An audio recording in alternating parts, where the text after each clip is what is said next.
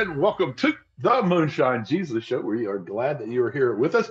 Today, we are going to be talking about the Guardians of the Galaxies Holiday Special. It was so much fun. We got to tell you right up front, I promise you there will be tons. This is not a spoiler-free zone. It's a spoiler-full zone. There will be a ton of spoilers, and it would be very boring to just hear me talking about it, as much fun as it might be for me. So I am very fortunate to have my good buddy Caleb with us here today. How are you, Caleb? I'm great. How are you doing today, Mark? I'm doing really well, sir. I'm so excited to be talking about this, man. I can't even begin to tell you. But we have to start with some drinks. So I'm curious, what kind of themed drink do you have for today's show? So this one was a lot of fun to think through, and there are a lot of Guardians of the Galaxy themed cocktails. Sure, yeah. And so I've got I am Groot beer. Groot beer, I like it. I am Groot beer. Yeah, Groot beer. It's actually a Groot beer float. So lovely. It's kind of an odd thing to drink in the winter, but it's fun. And it's root beer and bourbon and mint ice cream on top. So you've kind of got the natural tree part of that, and it's very good. And I am Groot beer float. So how about you? What are you drinking, Mark? Well, I just simply went with the holiday theme. I didn't try to match it at the Guardians. I was like, how often do we get to do a Christmas show? So I have some spiked eggnog here. I've got it in my Christmas themed beer glass with some whipped cream and cinnamon sugar on top. So I've been looking forward to this all day, honestly. So cheers, sir. Cheers, Mark. And here's to a great show, man. Moonshine Jesus. Moonshine Jesus. Moonshine Jesus. Moonshine Jesus. Won't you shine a light?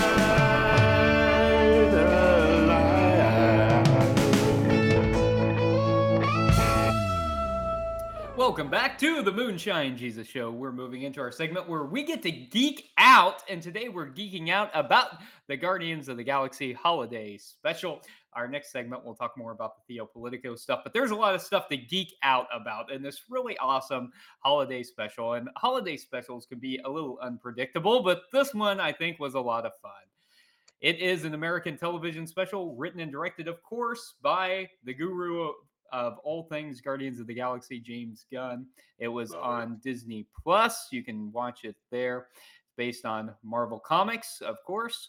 It is the second Marvel Studio special presentation in the MCU that is shared continuity between the films and the television series. So this is something relatively new for Marvel. And it is a holiday special that serves as a conclusion of Phase 4 of the MCU, which is important, I think. The special received positive reviews from critics for its humor, for Gunn's direction, and for the cast performances, but we have not yet heard Mark's review of the Guardians of the Galaxy Holiday Special, and that's the one that I'm really interested in. I don't care what the critics say. I want to know what Mark Sandlin has to say about the Guardians of the Galaxy Holiday Special. What did you think, Mark?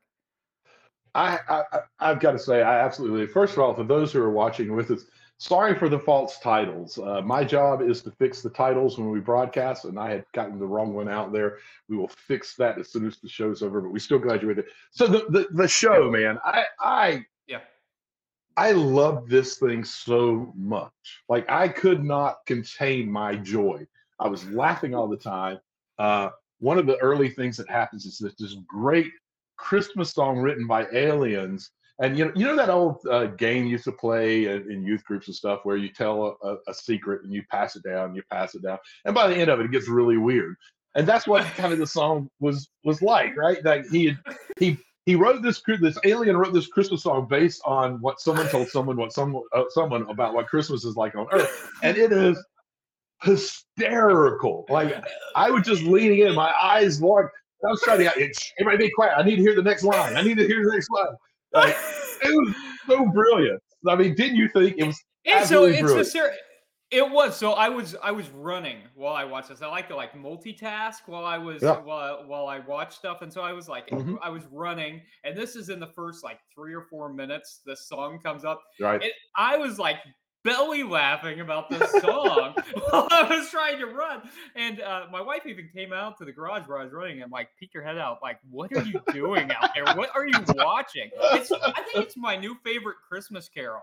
Oh, It's so it's weird. brilliant. And I gotta say, okay, so that one was written by James Gunn, Yeah. and the last song in the show was written by James Gunn, and it's also one of my new favorite Christmas songs. It's just who knew that he was that brilliant at being a lyricist? It was absolutely both Well, of them see, on point. I'm glad you answered this question for me because I thought, how did they sit down and do this? Did James Gunn say, "Hey, look, I want to make sure you've got the feel for Guardians of the Galaxy," and they wrote it. And so I'm glad to know that James Gunn is a talented lyricist as well as a Yeah. director, and he came up with that And, incredible and song. what's even more surprising is he wrote those lyrics and the show all in 3 days.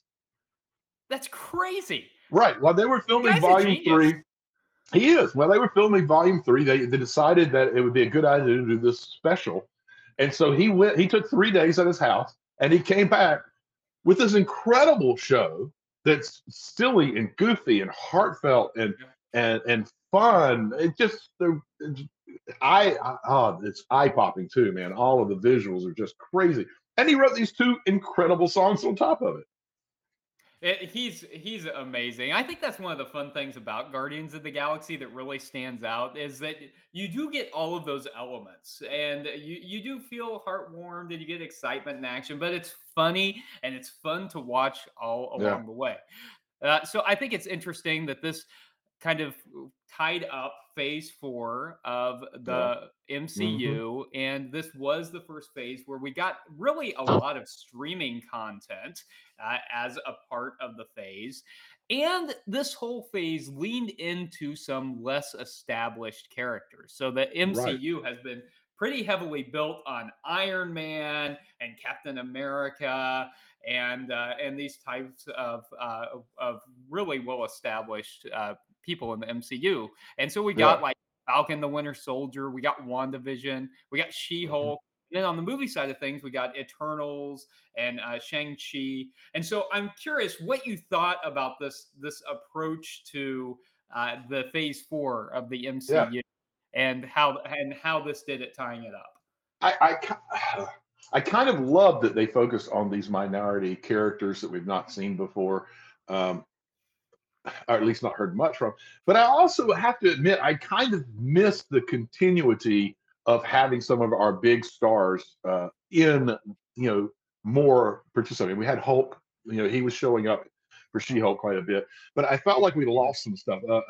It did feel like there was such a emphasis on getting us to know these new characters that we lost some of the overarching storyline that we had in the first two volumes of the MCU. Um, so that I found a little disappointing. I love that we did get introduced to the multi-universe and the way that they're doing that and the various pieces they're setting up. In a lot of ways, I kind of feel like Phase Three feels like just a big setup for Phase Four. I feel like they were so interested in providing us all the information we need to really enjoy Phase Four that we lost some of the storyline. There were lots of great individual stories, but I kind of missed the overarching storyline that we saw in the first two phases. I mean, did you see any of that, or what? What was your take? Yeah, I thought that I was grateful that we had Spider-Man and Doctor Strange and Thor Yeah. as kind of anchors. I think Right. probably of those three anchors, Spider-Man was the strongest film. Yeah. Um, and technically Black Widow was the one that kicked off phase Kicked it 4. off. Right. So yeah, and so she was obviously a part of the main kind of Avengers cast, but also maybe a little bit lesser. I think focus. She hadn't had her own movie, for instance, like most of the others Yeah. had. So I did appreciate there were some anchors, but yeah, I think that was one of the pieces that was really kind of challenging about the streaming pieces is that they didn't have those anchors. I thought they were Mhm. all really strong pieces, some stronger than others, but I think that they Sure. did a pretty good job of introducing some of these new areas in phase 4, which is something that a lot of fans have been really nervous about, especially because it's been so Iron Man heavy in particular. And I think, Yeah. last week we were talking about the kind of Batman being the cornerstone of DC. And I think in this new iteration of Marvel in the MCU, Iron Man has really Yeah. been the anchor of the That's MCU. And so fair. when we Yeah. saw Iron Man gone, it was a lot of fans, I think, were nervous about what that might look like. So here's what I'm wondering, Mark, as we're looking into phase 5. Is there Yeah. anything that you're particularly excited about, or how do you think we're set up for phase 5? Is it going to be successful in this new I Marvel think universe? it'll, in a lot of ways, maybe end up being the most successful one, but I think that's going to be at the cost of having phase 3 not be everything the first 2 phases were. I think there's been a lot of setup that looks like it's going to get paid off, particularly around the multi-universe in our next phase. Um, but I'm not sure it was worth this much sacrifice, frankly. I've enjoyed phase 3, but I've enjoyed it in each movie or each episode. I've not really enjoyed the larger storyline. In some ways, I think uh, they underplayed Kang and his involvement so far. They kept him in the corners, and that's going to be such a major part of the multi-universe and what's going on. And so I feel like they set us up and gave us some basic understandings of multi-universe, but they shortchanged it while they were doing it. There was such a bigger, fuller story that could be told that was kind of just all set up. It was like, we're going to tell you a little bit about it. Oh, here's Kang. He has something to do with it. We'll just show him every once in a while. Oh, here's this other character. They'll have something to do with it. Oh, here's a little tag on the end of Deadpool. That's going to obviously be involved. But it was all just set up. It never felt like there was any completion to any story. Yeah. That was my take Yeah. anyway. I don't know. I mean, how do you feel about what's going to be happening in phase 4?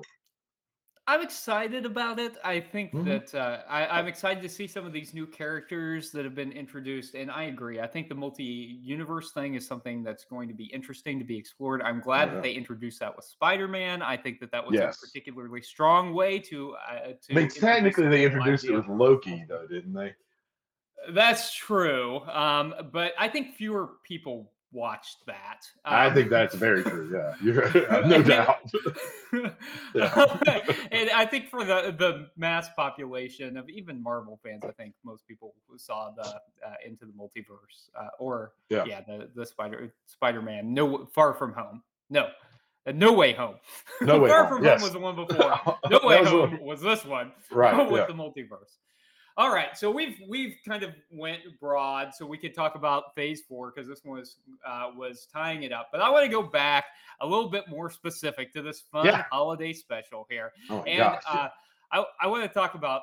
Well, I've got a couple questions, but let's start with this.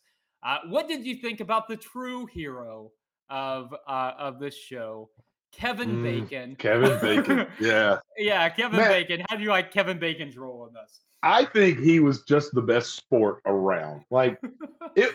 He had a great attitude. He had such a great attitude, and he obviously was willing to do whatever they threw at him, and he just played it perfectly, over the top. Just he fit right into the silliness of the universe when when Mantis like uses her powers on him and tells him to be a hero, and he goes into his rogue British accent of a World War II. Like it's like I was like, holy crap, he is really like he is going all in He's on this. into this thing. Right? It was so and he didn't he it was a silly thing to do, but he played it completely serious in the way that if Mantis's mind powers would, and he was like serious actor playing a role. And it's just so much about it that he really opened himself up to be silly and goofy. I saw an interview with him. I think it was late the Yep. Tonight Show, where Jimmy asked him about it, and he said, it was one of those things where I stepped on the set, and I think he means on the set of Nowhere, with all the Christmas lights and all the Yeah. everything. Yeah. And he said, I just realized what a fun job I have, and that I really need to open myself up to just appreciating this and having fun. And you can tell he did through the whole thing. I mean, didn't you think? Wasn't he having He a did. blast? I mean, I think that's what critics in particular, I think, were impressed with Kevin Bacon. They're like, he was there for this. It's like they came and they said, "Hey, you want to be in Guardians?" He's like, "Hell yeah, I'm in for this." Yeah, And one absolutely. of the best moments of the film is when they get on the Bowie. They're right, which is a great name the for a third ship. starship. Yep. Yep. Right? Yeah. So he gets on the Bowie, and Drax and Mantis obviously think that the He's the movies hero. he's been in are real. He's a real hero. He really saved the town by dancing, like in Footloose. And when they realize he's an actor, I know what you're going to talk Drax, about. "You're an actor."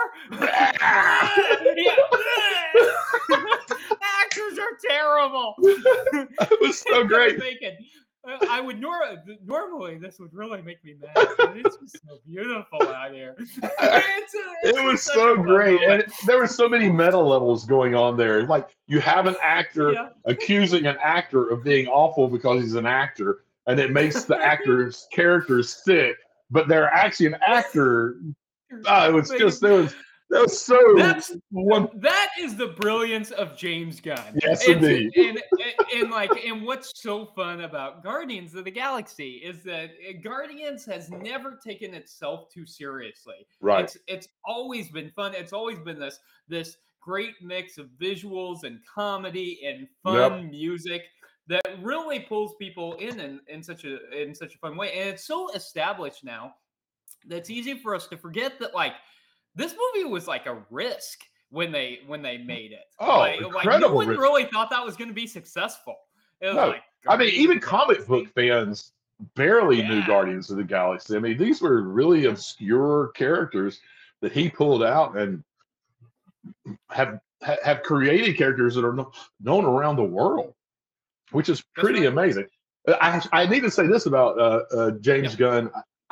I heard an interview from him recently where he says, and I agree with him, that this holiday special is the greatest thing he's ever done. I agree, 100%. It was so fun because, like I said earlier, holiday specials are unpredictable. Sometimes they're terrible. And I was a little nervous, except that Mark, you had seen it first, and you're like, "Man, this is awesome! You got to watch it." You like watch it 2 or 3 times. I'm like, "Okay, well, that alleviates some of my fears." But a lot of times are really bad. But this one, they really are awesome. Well, it's awesome, and also we haven't talked about this. He was so smart. He pulled on the nostalgia strings.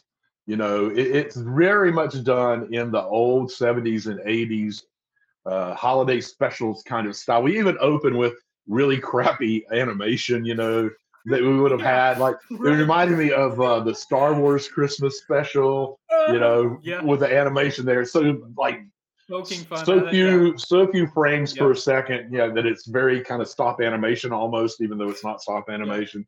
It was brilliant to open up that way and to give the backstory of why they needed to save Christmas for Peter. It was everything about it I thought was really.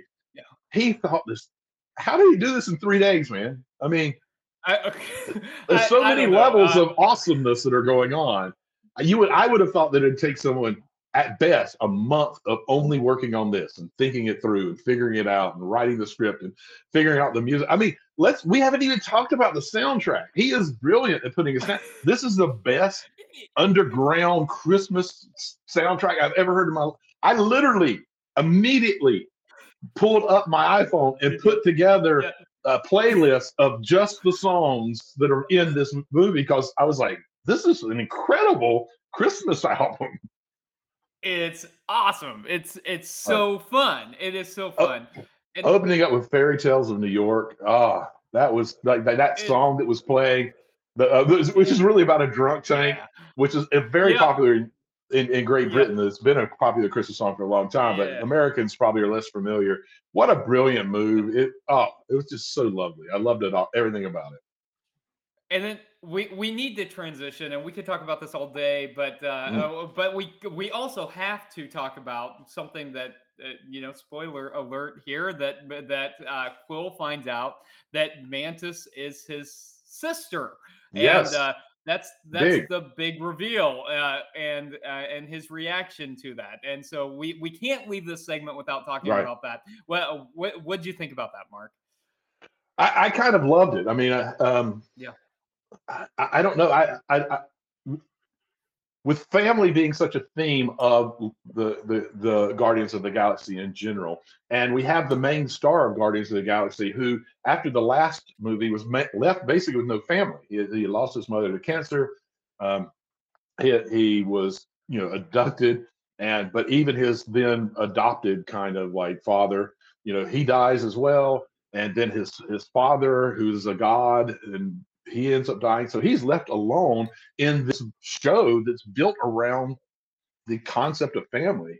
And I think it's kind of a beautiful that ended up happening, that he now has this family, and he says, this is the greatest Christmas present I could ever have.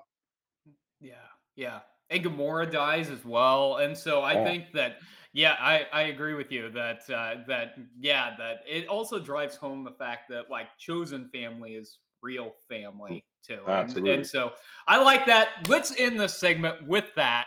Let's have Perfect. another drink. Let's come back. Let's talk about Theopolitico stuff here in Guardians of the Galaxy Holiday Special.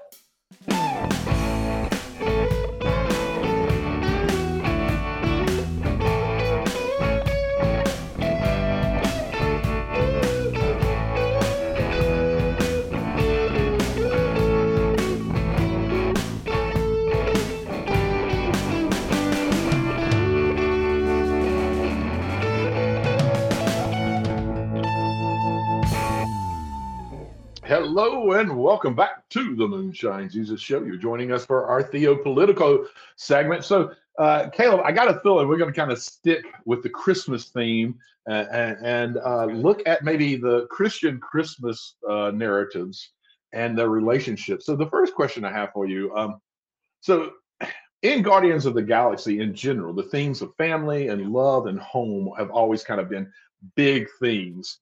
And it sort of makes it like the perfect vehicle for doing the first. This is really the first holiday special in the MCU. We've had a couple that was set around the holidays, but they didn't have holiday themes. So it kind of makes this the perfect place to do the first holiday special. But I'm curious about those themes of family, love, and home, about how you see those running out in the Christian birth narratives. And then on top of it, after that, I'm also interested to see, do you think that those things are still strongly present in the way we practice Christmas today? Those are great questions. And so I think one of the things that's important for us to talk about as we're starting to talk about the birth narratives is, just for anyone who's not familiar with this, there are two different Two. ones, right? And they tell And they're, different stories, even though we yeah, conflate them together and put them all, yep. and we create like a third narrative, which Right. is okay, but It kind of it's is. different. It's okay. I've Is come to it peace. defeats the purpose of each of the original ones, but it gives it a It new does. purpose. And considering It that gives it neither a new one of them are purpose. actual real stories, but rather stories to tell a truth, there's nothing wrong with putting them together to tell another truth.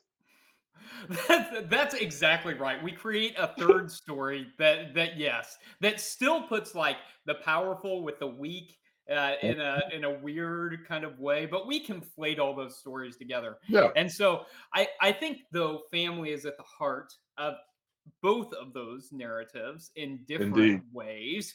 So we've Absolutely. got like the Lucan narrative, which has the Holy Family traveling to Bethlehem, which never happened, right? No census. That didn't Nope. happen. Jesus Yep. was born We in know for a Nazareth. fact that the census was never called for. Never called for. There's no historical evidence of that. But But that's okay, because the people who first heard this story knew that there wasn't. they knew that that meant that this wasn't a true story. It set them up to understand, well, what am I supposed to learn from this story? I mean, it's not a bad way of telling a story. Uh, It's especially if your audience is in on it. They know the context. There's other really great moments that are like you let the audience in on it. Like the wise men went and asked the question to the Pharaoh. Aren't the Magi supposed to be these brilliant folks, but they decide to go to a political leader that was born into it? Yeah. Everybody was sitting. As soon as the person told that part of the story, everybody was sitting around going, what? That makes no sense. No, that makes no sense. Yeah, doesn't. Yeah, and so like in Luke, you've got they go to Bethlehem. We know it didn't happen, right? Mhm. So, but he goes and stays with like family, right? Because the inn isn't really an inn; it's like a guest room in his ancestral home. He goes and stays with family. Jesus is born in the midst of family, not out in the stable somewhere. He's born in the main living quarters of a family home in that story. Most likely, yes. Absolutely. Yeah. 100%. If it would have happened. That's what the author's going to say. Right. Yeah. In the Gospel of Matthew, right? This is the version with that you were just talking about, Mark, with the Magi coming in. Magi. Yep. And Jesus is born in a house in this one, and the family home, the Holy Family. They have to become refugees, right? So it's family they flee, togetherness. but they flee together. Yeah, they flee together. Yeah, and come back. So I think family is at the heart of both of these. We see the Holy Family kind of bonding together. We see Mary, who's pregnant out of wedlock. We see this whole like family struggle dynamic happening. So I think family is important. And as far as how we do today, it's mixed, right?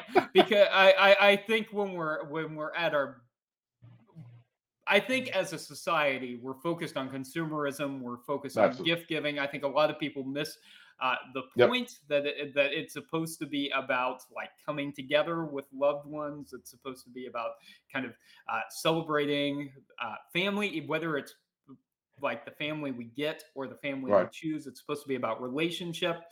I think when we do better and we kind of push aside consumerism, it's stronger. That was a really long-winded answer to that question. No, I like it. I like it. That's a hard question. There's a lot. It's loaded. There's a lot to unpack there. But here's what do you think about kind of a funny happenstance here. So as I mentioned in the last segment, I'm responsible for the titles when we go live, and I thought I had changed them, but I forgot to hit the last button to make them change. So what we ended up with was the title of my sermon from this past weekend, which was Mary's War on Christmas. And I'm going a place with this. Speaking to the way that we practice Christmas now, and the theme of love that we see run throughout Guardians of the Galaxy, Mary's, the Magnificat, Mary's song, there is a very specific type of love that's expressed in that. And I think Mary would declare war on the way Christmas is practiced now, because the way we practice in general, not that a lot of us aren't focused on family and gathering and the importance of that, but Mary's song, the beginning of the narrative of that particular birth story, is very much about a love that is concerned with the outsiders and the downtrodden and those that the powerful people are using their power over and against. And Christmas, for so many Americans, has become about giving out of our abundance to those who already have an abundance. And we have been trained to do that through commercialism and the way that big companies have co-opted the Christmas story and tried to retell it in ways that make us feel like that's the right way to do. So I do think that there is a lot of work to be done to pull us back to the kind of conceptual idea of what Mary understood, that this child that was going to be born and what his life would be about and what we should be celebrating in the birth of that we need to figure out a way to come back around to confronting the powers that be out of a love for those that they hurt. So for me, we keep straying. We kind of whitewash Christmas. And I use the word white very intentionally. Sorry, had to do that. But I really am hopeful that there's enough folks out there that recognize what we're supposed to be doing, who are trying and putting the work in and are beginning to change that narrative. I think it's interesting that you bring forth the Magnificat too, because this is one of the earliest Christian hymns and one of the most radical. Yes, And absolutely. we super take away Mary's voice in that. That's one of the only times we get to actually hear from Mary that like Yep. she wasn't robbed of her voice because she was the most maybe the most important person in Jesus's life. There Yeah, I would from think. birth to his death on the cross, she was Yep. there with him every step of the way, and Yep. we don't get to hear from her because the Bible was written by men. Men. But we Yeah. do in this in the Magnificat, and whenever we don't put it in Latin, and whenever we don't sing it as beautiful like phrases, but whenever we actually like listen to Look what at what it says.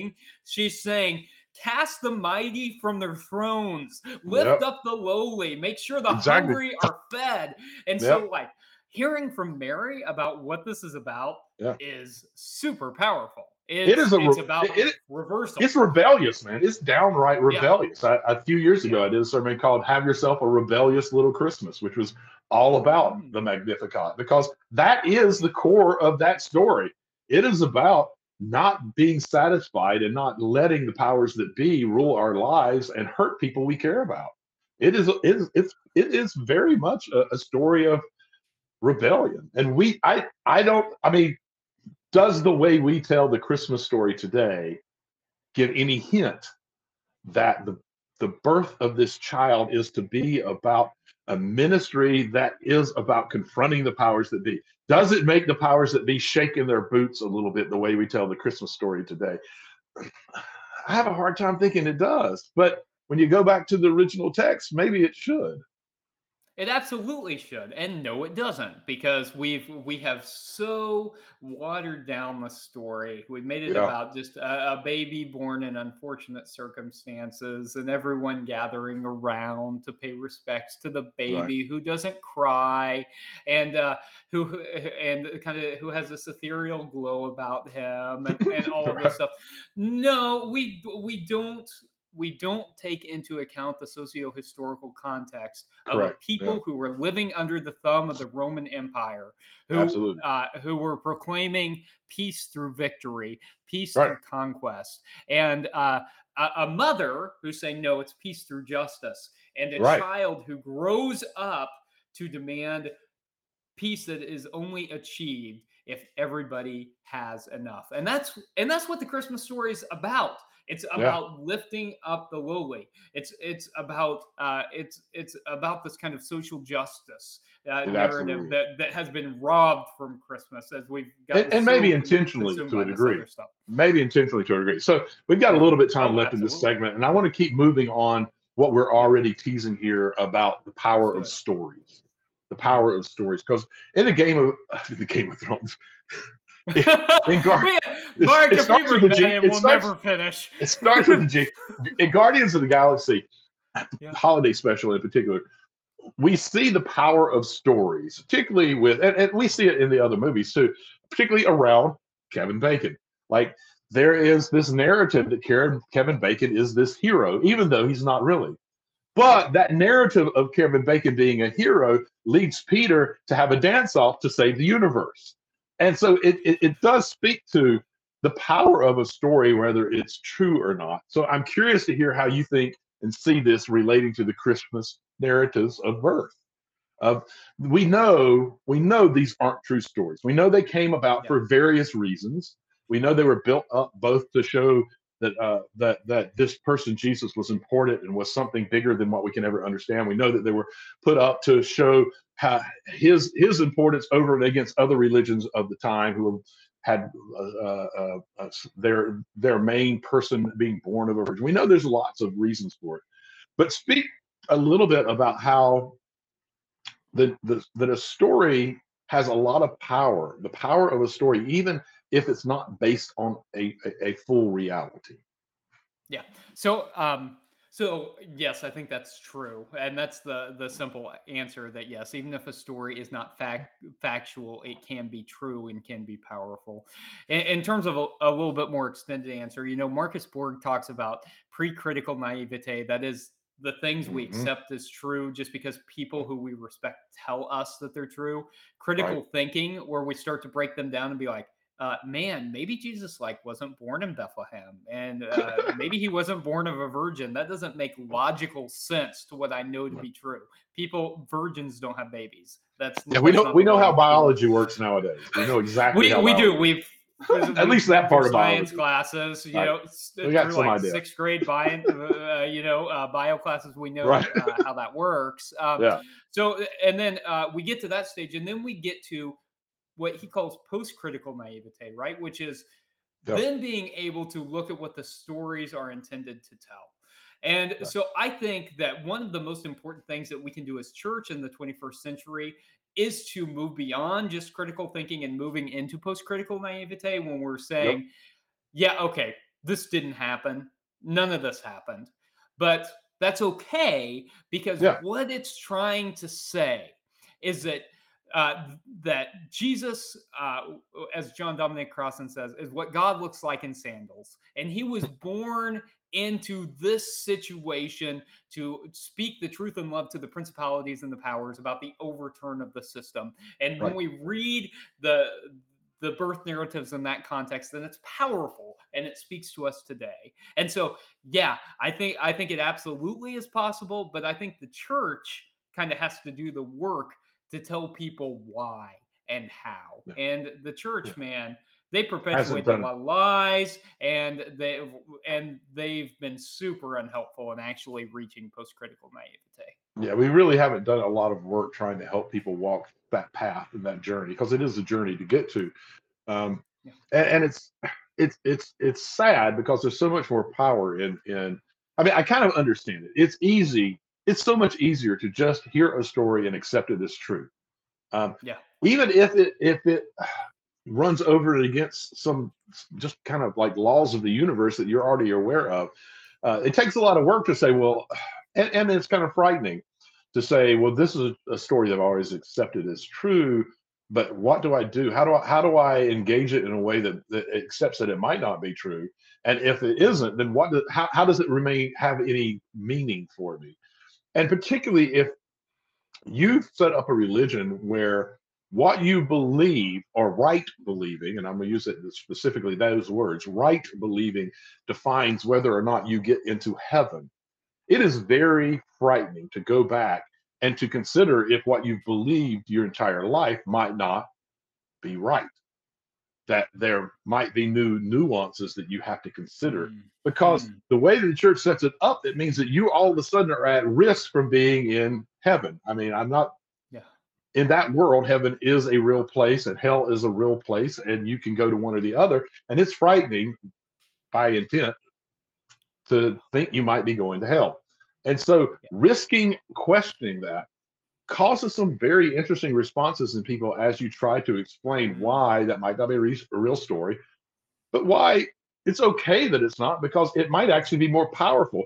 Just like Kevin Bacon's story, it's okay that the story that Peter had of him wasn't real, because it was more powerful and it allowed him to do more of what he needed to be doing in the world. And that's a difficult thing to communicate. The church, unfortunately, as you pointed out, is frequently too shy, too worried to venture there, even though they know it's the right thing to do. That's very kind, Mark, to call the church shy. I'm trying, I'm trying to not be so harsh anymore. Well, hey, that's very generous of you. Appreciate it.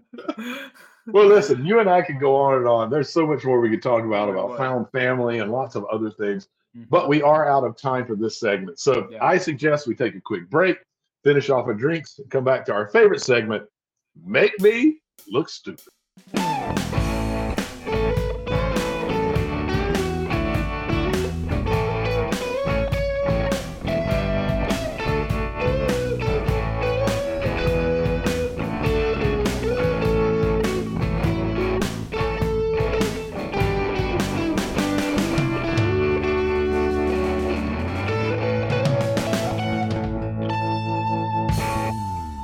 Welcome back to the Moonshine Jesus Show. Thanks for sticking with us to our final segment. But let's be honest, one of our funnest segments, Yeah, the Make Me Look absolutely. Stupid segment.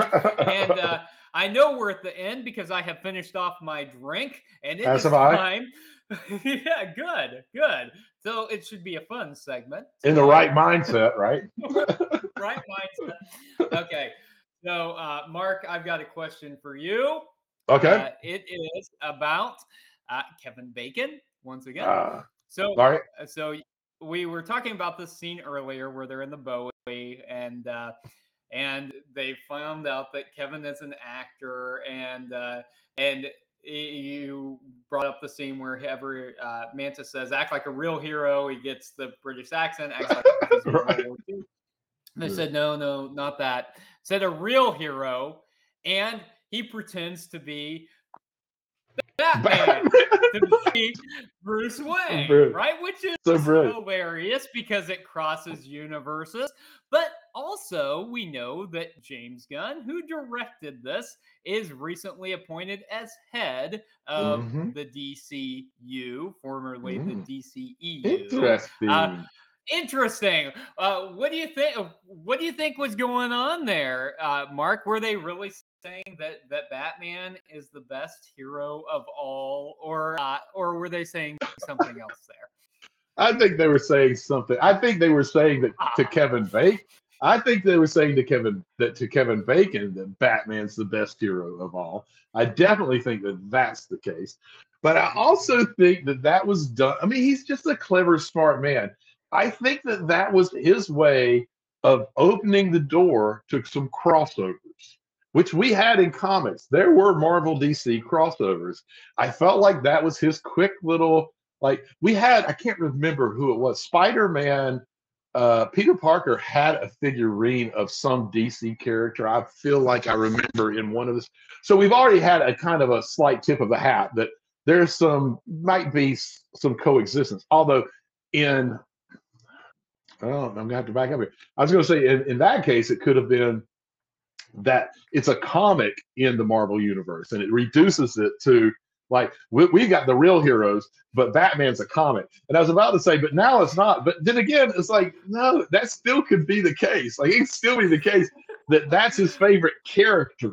You know, he's here with all the real heroes, but Batman's his favorite hero character because he was only playing a World War II character. So I'm at this point, I hadn't thought of this. I'm backing up. No, in the MCU universe, DC is a comic.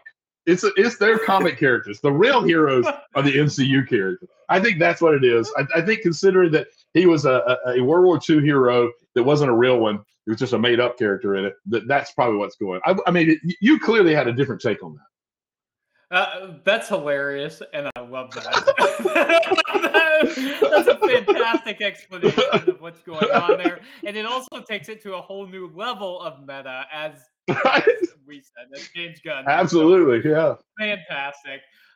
No, I think it's the commentary that Batman really is the best superhero of all. Even Marvel must admit it. I remember we were doing at church. We were doing a superhero Sunday, and I was dressed like as Captain America because we were doing a Marvel thing. And I was at communion, and I said, "Can anyone guess who my favorite superhero was?" And everyone said Captain America. I said, "No, it's Batman. Batman's the best superhero." Just dressed like this. So I think even Marvel was saying, yes, it's Batman. You think so? Okay, well, I think you've got a question for me. I do. So here's I cannot wait to hear your answer on this. I have my own theory, but I am uncertain of it. I'm pulling at all kinds of stuff trying to make it work. Why are the Guardians of the Galaxy running nowhere? Why are they running the planet nowhere, which is a celestial's head a killed celestial's head that's floating in space? Why is that important? Why are they there? Because it had to be very expensive. Had to be very expensive. They purchased it from the collector. Correct. Yeah. And so why they're there running it? It seems like they're trying to help the citizens get it back together. You think so? It's all out of their good-hearted nature? Well, I don't think that's very consistent with the motivation. Galaxy is but be kind of kind by accident rather We, than being completely altruistic. So I don't think it really explained exactly why they're there, other than they purchased it. So I'm yeah. curious to see what strings you have pulled together Well, to you're make it make completely sense right. They without all the never information. Yeah, right. They never explained it at all. Here's my theory.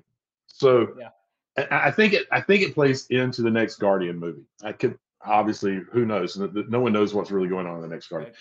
So in our last Guardian movie, Peter loses his celestial powers.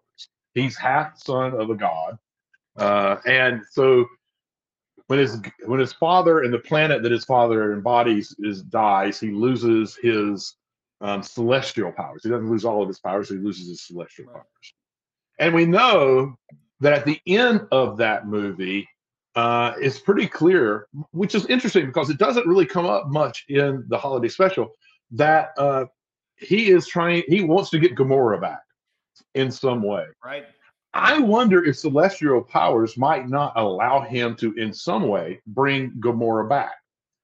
And Hmm. that they decided that since the Guardian, I mean, since Nowhere is the head of a celestial being, and the whole point of that city is that they're mining the celestial brain goo or whatever it is, that's what they do there. They mine that.